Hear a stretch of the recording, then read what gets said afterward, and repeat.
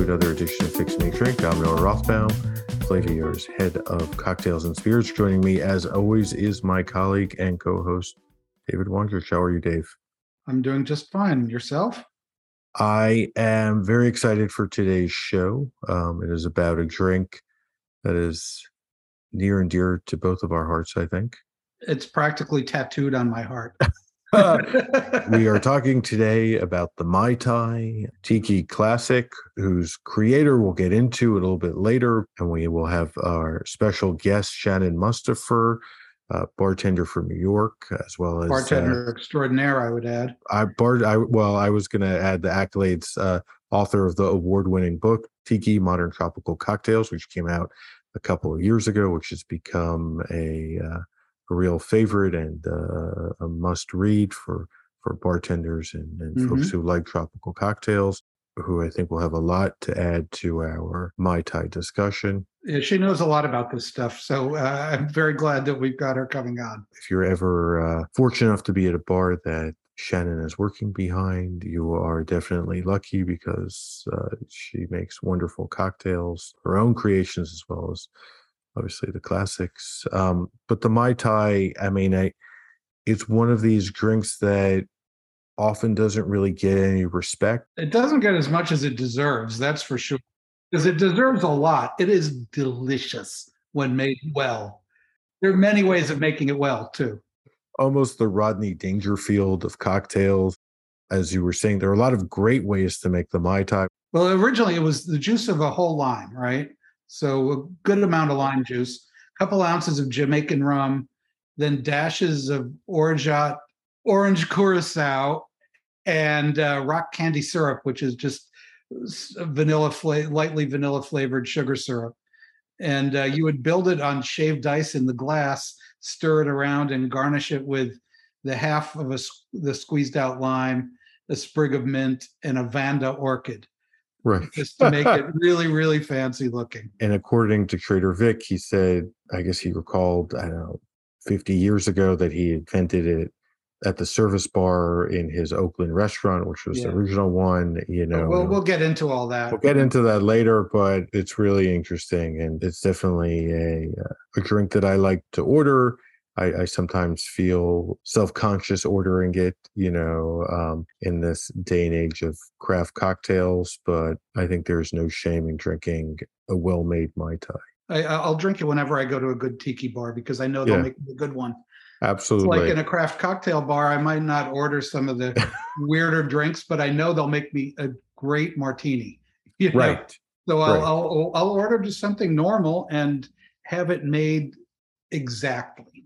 And that makes me happy. So it's definitely my tiki bar go-to order is a good Mai Tai. Well, obviously the drink of the day or the drink of the episode is, of course, the Mai Tai today. We'll have a recipe in the show notes if you'd like to make it as well. A lot of tiki drinks require many ingredients. This one, except for the Orgeat syrup, which is almond syrup, which you can buy now, is fairly straightforward. Lime juice, rum, curaçao, and then the Orgeat syrup and simple syrup. And you can easily leave the simple syrup out. Most people do these days. Yeah.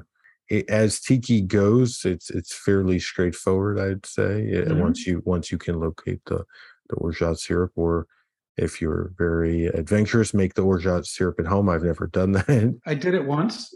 and the number of dishes that I had to clean up told me that I wasn't going to be doing it very often again. And in fact, that was true. So don't be scared. I suggest trying your hand at making a Mai Tai, either while you're listening to our episode or later. But Dave and I will be drinking them through our discussion with Shannon. Throughout the rest of my life, I hope. That makes two of us. I'm a huge fan. Without further ado, we'll get Shannon on the line.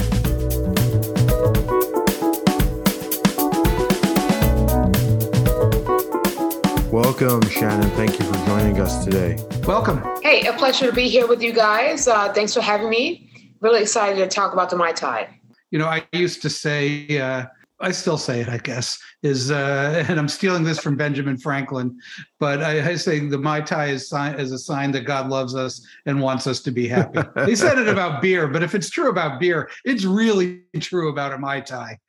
I can't think of a drink that I enjoy more, when I have a well-made Mai Tai, and just how beautiful it is, how delicious and delightful and easy to drink and full of flavor and surprising and all the good things you want in a drink. I mean, a good Mai Tai it's pretty tough to beat. Well, I know, Shannon, obviously the Mai Tai figures into your book in some of the menus. Is the Mai Tai for you one of the central Tiki drinks? Yeah, I'm glad you bring it up because in regards to the Tiki canon, I think there are 3 milestones that really mark advancement and popular appeal, right? So the first one is the zombie. And that kind of set off the spark of interest in tropical exotic cocktail bar concepts and a lot of spin-offs. I think the Mai Tai was an interesting kind of entry there because it's really like a modified daiquiri, right? So you're adding Orgeat to that template of rum, sugar, and lime. But it was so popular that Trader Vic felt compelled to make like a bottled Mai Tai mix. And there were other companies that kind of did similar things. The last drink that I would cite as important to Tiki or tropical cocktails is a jungle bird. And I'm going to say it's because Giuseppe Gonzalez revived that drink while he was in the midst of doing PKNY. And I think that he drew to bartenders' attention that tropical templates were legitimate templates to incorporate into a classic themed cocktail bar, right? Because you had a spirit, you had a bitter, Via Campari, pineapple and lime, and it was accessible. And I credit that drink as like bringing Tiki back to the masses. And it certainly brought it into the craft cocktail movement. That was my question of the impact of that decision on Giuseppe's part. We'll find out if that's real, but that's my gut. Let's get back to the Mai Tai. The history of it is kind of funny because there's the question of did Trader Vic steal it from Don Beach, which seems to be probably not. But the drink itself, Trader Vic's account of it is also a little weird because he says he invented it in 1944, but there's no trace of it whatsoever until the beginning of 1953 when he's doing the drinks for the Royal Hawaiian Hotel in Waikiki and for the Matson shipping line, which owned the Royal Hawaiian. And we got this newspaper bit from the beginning of 1953 from the Honolulu Star Bulletin, where it's talking about the old trader is back in Hawaii, as they write it out, for his 25th expedition in nearly as many years. And then it goes on about how he's the king of exotic concoctions and he's doing the Royal Hawaiians list. And it goes down and it mentions that, there was a Trader Vic's in Hawaii, but he's not running it. He had sold it to his partner years before. So this was his first return to Hawaii. And then it says his favorite drink is the Mai Tai, a heady concoction with a rum base. And then it talks about the kava bowl and says finally, Vic says his job gives him heartburn at least twice a week. So this is like this little tiny debut for this drink. It was at the Royal Hawaiian. It was on their list near the bottom of their new cocktail list that he created. And next thing you know, like people are naming yachts after this drink. Journalists are saying, hey, how about that Mai Tai? And suddenly this obscure drink catches on in Hawaii, becomes, I guess, the drink of Hawaiian statehood. When everybody, Hawaii is suddenly a state in 1959, I think. Suddenly all the tourists are flooding in and they all want Mai Tais. But the only problem is Vic didn't release his recipe. So all the other places in Hawaii had to make up their own Mai Tais. And I think that's kind of important. And I think that sort of sets the stage for the Mai Tai as not just a recipe, but as a whole category of drink. Well, it's a vibe, right? I mean, you're a musician, Dave, so it's almost like the Mai Tai was like the Doobie Brothers. A little bit forever, something for everybody. Well, it's like everybody can dig it, right? It's like we listen to the lyrics. They're a little offbeat, a little ridiculous, but the musicianship in the bones really works, right? Yeah, there's a groove to it, It could take a lot of monkeying around with. A lot of people, because there was no recipe, they put in pineapple juice and grenadine. That's not as good as a Trader Vic's Mai Tai. Correct. But is it a bad drink? Not really. I mean, the vibe is there. I just think that Mai Tai has been the vibe that kind of like kept Tiki together. And then I look at the Jungle Bird as a vibe, or the drink that kind of made it legitimate for craft cocktail bar applications, and kind of be like, we should revisit this canon. Because it had something bitter in it. That's my view. Yeah, I think you're right. Well, the Mai Tai, I think, is the perfect, like it sums up the whole tropical Hawaiian popularity at the time, right? You have the Elvis movie, you finally can fly to Hawaii. As Dave was saying, it's a state. Hawaii becomes super popular. People are obsessed with Hawaii. Hey, there was Hawaii Five-0. Right. I mean, that was my favorite show. Absolutely. When I was like 10 years old, that show was great. Hawaiian Shirts, Don Ho. I mean, it continues, right? I mean, Love Boat, like a lot of that has to do with Hawaii and Fantasy Island. I don't know where they were, but wherever it was, it looked fine. Right. It kind of builds and builds and builds. And what I think is interesting is that by kind of the 70s, at first nobody kind of wants to take credit for it, and then everybody wants to take credit for it, right? And at one point, Don Beach's widow, Phoebe Beach, claims that Don invented the drink in the 30s, and then Vic, says, he stole it. This is from Wayne Curtis's excellent book, And a Bottle of Rum, and Don says, quote, "I want to set the record straight.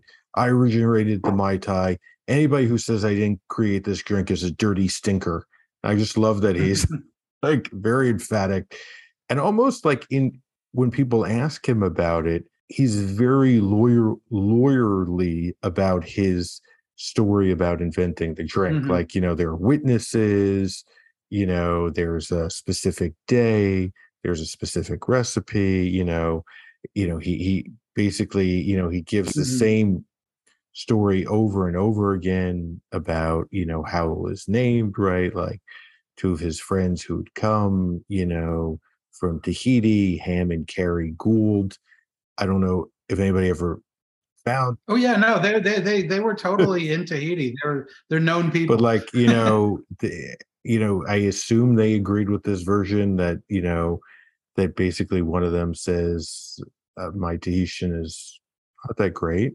But what, Mai Tai? Oh, your Tahitian is fine. Come on. Mai Tai Rue, right? No false modesty. Right, which means the best in Tahitian. That's where the name is supposed to come from. And even that isn't that familiar of a phrase. There aren't that many references to it. So it's almost like he had the whole case that he was pleading even before people were coming after him. The weird part again is that 9 years passed before this drink surfaces from when he says he invented it.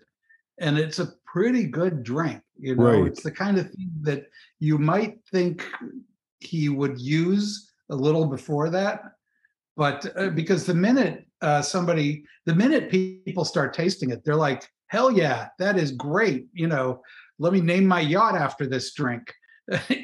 So of all the drinks he put in on the Royal Hawaiians list, that was the one that got the attention. And he doesn't just use any rum, right? No, he starts, well, the rum story is a good one too, because he starts with a very old 17-year-old Ray and Nephew rum, which I've actually tasted, and I've had a Mai Tai made with it. And boy, is that a good drink. It wasn't publicized because he may have realized early on that there's a limited supply of that rum. Maybe, yeah. That could be. Or, maybe he fudged the dates a little bit so that he could kind of get a jump on everybody in Hawaii who was ripping off his drink. I wonder. And I mean, as you said before, like the zombie is also king. So, he's Yeah. not necessarily looking to replace the zombie. I mean, I imagine that was a bestseller at all of his locations, right? So, Clarity, zombie, that was Don the Beachcomber. Yeah. I don't think Vic was serving zombies. He was serving like rum barrels and fog cutters. And early on, I've got a stack of his drink lists early on, and it wasn't just tiki drinks. He was serving like various tropical and exotic drinks. So he had like a pisco punch because it was exotic. He had a Bloody Mary because it was exotic. He was kind of setting it up as like, I've got these, sort of interesting drinks from around the world. And that's when he opened, and that's what he was doing. And it got more and more tropical as things developed. But early on, it was just a mixture of drinks that he had collected in his travels. And that was the kind of things he served. As his stuff became more like, quote, tropical, I mean, which is fake tropical, but as it became more of that, then he had to, focus more and more on rum drinks, more and more on that idea, like garnishing drinks with orchids and things like that. And I think a lot of that he took from Don Beach, but probably not the actual recipe for the drink. Yeah, my understanding is that he was looking at Don Beach for the concept, but then when it came to the drink templates, he was like more inspired by the daiquiri template that he observed at Puerto Florida, whereas it looks like Don Beach was like more inspired by the Planter's Punch. Yeah, I think you're right. But ironically, I mean, Trader Vic was such an imitator in some ways, but he was a very good mixologist. Mm-hmm. A lot of his original drinks are extremely tasty. It's not like he wasn't bullshit when it came to mixing drinks. And I mean, there's no better proof than the Mai Tai of that, which, but even with that, like after 2 years, he writes somebody a letter with his recipe, and he's already using 3/4 of an ounce of Meyer's Planter's Punch rum and 1.5 ounces of Trader Vic's Puerto Rican rum, which he had carefully, sourced and branded. So he was out of the Jamaican rum immediately. That just didn't last because the Mai Tai turned out to be very popular. Well, I think getting back to that idea, Shannon, that kind of the Mai Tai is a take on almost a daiquiri or a sour, I think is a very interesting one that people don't usually think about for the Mai Tai.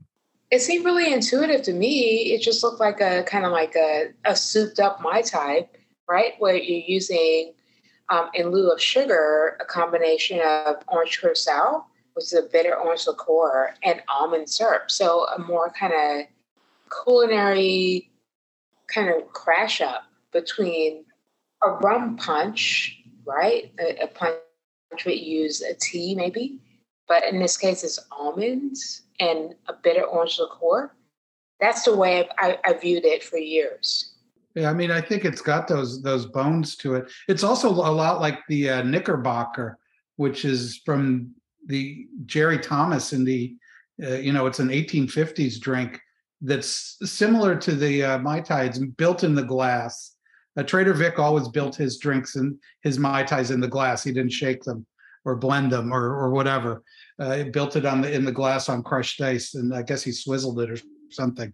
And the Knickerbocker uses raspberry syrup instead of the almond, so it tastes very different. But everything else is kind of the same. It's funny. It's a very old sort of template of making drinks. Rum, sweetener, something to add some flavor to modify it. Plus, of course, lime juice and done. A more culinary application, right? Like the Knickerbocker is like, oh, well, okay, raspberry, strawberry, whatever. But just using a seasonal fruit, kind of like taking that idea of like if you have a julep and you just want to dress up a spirit, that's how I have viewed the Knickerbocker. And I kind of view the Mai Tai as like a seasonal daiquiri. That almond orange combination, it turns out to be, or it's not really orange because orange curaçao is only a little bit orangey. And it's also, it's got some other flavors going on. but it just adds some mellowness to it, and it tastes like you're being rewarded for something. Well, when you were talking, Shannon, from your recent article on the Flaviar Times about the parasol, where you talked a little bit about the daiquiri and the Mai Tai, like a light went off in my head because it's also not that dissimilar to our old friend, the margarita, right? Which is tequila, lime juice, and obviously orange curacao in many preparations. So, I mean, it's just amazing when you think about all of these different drinks as being so distinct, and then you look at them, and it turns out that in many ways they are very related, right? With a few simple twists. It's I don't know. I never really thought that the margarita, the daiquiri, and the Mai Tai were relatives, let alone on the same branch of the family tree. But well, I've regarded the utilization of bitter orange or bitter citrus elements as like what takes a drink from an old fashioned to a cocktail. If we're talking about the crusta, if we're talking about the addition of bitters, the sugar rim, the citrus element, I think that when liqueurs come into play, now we're moving from, kind of like, I would say, dressing a spirit to kind of like transforming it into a template. And that's where the crusta, I'll start with Sazerac, crusta, sidecar, daiquiri, and then Mai Tai, in my mind, have a lineage. But the utilization of bitter citrus oil, be it via bitters or a liqueur, is like the thing that kind of ties it all together in my mind. I wish we could get more of that bitter orange to use fresh, but bitter oranges are only in season in January and February. At least that's the only times I can get them here in New York. They really do kind of bridge that gap. If you make a bowl of punch using the peel of bitter oranges and sugar, and you can use the juice, there's just not much of it, or you can supplement it with lemon juice, but you get that bitter orange peel in there, and it really gives you that kind of grown-up cocktail flavor, with your punch, and it just makes it like really cool tasting, and that's what, if you get a good curacao, you definitely get that. And clearly connected to the normal, like oleosaccharum, the lemon peels. You're taking the oils of bitter lemon oil out into the sugar, and it's like it. Yeah, it's the bitter oranges are a lot more, bitter for sure. In the peel, and it's the peel is the bitter part. Absolutely, but it's just interesting that like at the core of like so many punches is the lemon oil, right, and the sugar, and like that's so close to, in some ways, curacao, where again they're using the orange peels and and the alcohol and to extract them, and then sugar, and it's, I mean, you realize again, like there's so many commonalities between so many of these ingredients and so many cocktails that, like, so often Tiki is treated like the cocktails are from another planet, right? Or that they're unconnected completely. It's all the same. Yeah, I see it as like just a logical conclusion in regards to how to really kind of extrapolate the best properties of the ingredients in question, be it the spirits, in this case rum, locally or stereotypically, but citrus, right? So be it via different oleosaccharum applications, bitters, angostura, or even when we think about different sweeteners that, utilize cinnamon, clove, things like that, where you're really trying to pull out those aromatics and bring them to the table in regards to mixing with the spirit. There are a few simple techniques, and you use one of those techniques, and one day it's like a tiki drink, the next day it's a classic punch, the next day it's an Art Deco cocktail, but it's really the same thing going on, for the same constellation of ingredients. And I've always kind of wondered why some of the tiki drinks required so many ingredients, but like, to be honest, like given this conversation, it's sort of given me a new appreciation that in some ways, a lot of the tiki drinks are kind of deconstructed, right? Where they're replacing orange curaçao with several different ingredients to kind of approximate that flavor almost that you'd find in a classic punch or in a classic cocktail. So that, like, it's sort of almost like the hard way of doing things right from scratch, where other cocktails, a lot of those flavors and ingredients are already in, something like Grand Marnier or Curacao or a vermouth. But here, tiki, it's almost like trying to approximate those through a different means.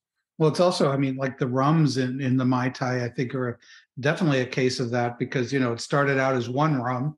Then Trader Vic is using 2 rums to replace it, a couple of years later. And by 1970, Taka Tamaguchi, the head bartender at the Royal Hawaiian, was making his Mai Tais with a jigger each of, and I'm quoting him, light rum, golden rum, and dark rum. That's a lot of rum for one thing. And also, what the hell are those rums? But he was trying to reach something and using with the tools that he had. So he's got 3 different rums going in there to give him the exact rum flavor he was looking for. I mean, I kind of regard tiki, and tell me what you guys see here. It's Baroque, it's Rococo, right? It's like boom. Yeah. It looks like the kitchen sink thrown at it, and it's very kind of elaborate in regards to layering all these different elements together. But it's kind of nuts because it's like, well, think about how expensive was nutmeg when these drinks were originally conceived, and how expensive was nutmeg 200 years ago. It was expensive. Yeah. Right. So exactly. You're kind of throwing the kitchen sink, but like very expensive kitchen sink elements at this endeavor to create a flavor experience that you just would not anticipate in a glass. And it was like the height of, again, I'm going to Baroque, right? Because Baroque and Rococo is just like full total sensory experience. It's just like nuts. It's like Vegas times 10. But it's also, it's funny. I think that's a really good analogy because if you look at like Baroque or Rococo church, there's tons of ornamentation. There's like grace notes everywhere, little things on top of things. But if you stand back, the basic structures are very simple. If you compare it to like a cathedral with all the flying arches and all that stuff that they were doing in the Gothic age, the Baroque things are just big boxes, but they just ornamented the hell out of them. And so, like the basis of these tiki drinks is very simple. It's basically a bowl of punch. It's ways of taking that bowl of punch and shrinking it and then ornamenting the Jesus out of it. And you end up with these very fancy looking drinks that, are basically rum, juice, and sugar. It's just funny. And fire, and lots of fire. Yeah, well, yeah, that's always a good ornament. If you're going to ornament something, you might as well use fire. Thank you, Shannon, so much. This conversation not only made me rethink my view of the Mai Tai, but I think, it's all tiki drinks, and I did not see that coming. So thank you for that. Hopefully, you'll join us for other episodes of Fix Me a Drink. I certainly hope so. Thanks for calling in from far off San Francisco. I hope you're going to now get on a Matson line ship and go to Waikiki and have a Mai Tai under the palms on the beach of the Royal Hawaiian. Apparently, my next stop is New York, so I'm going to have to, deal with you guys. But right. Fair enough. Over drinks, hopefully. Cheers.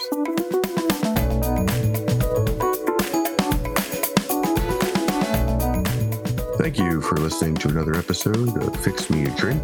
Dave and I encourage you to always drink responsibly. Cheers.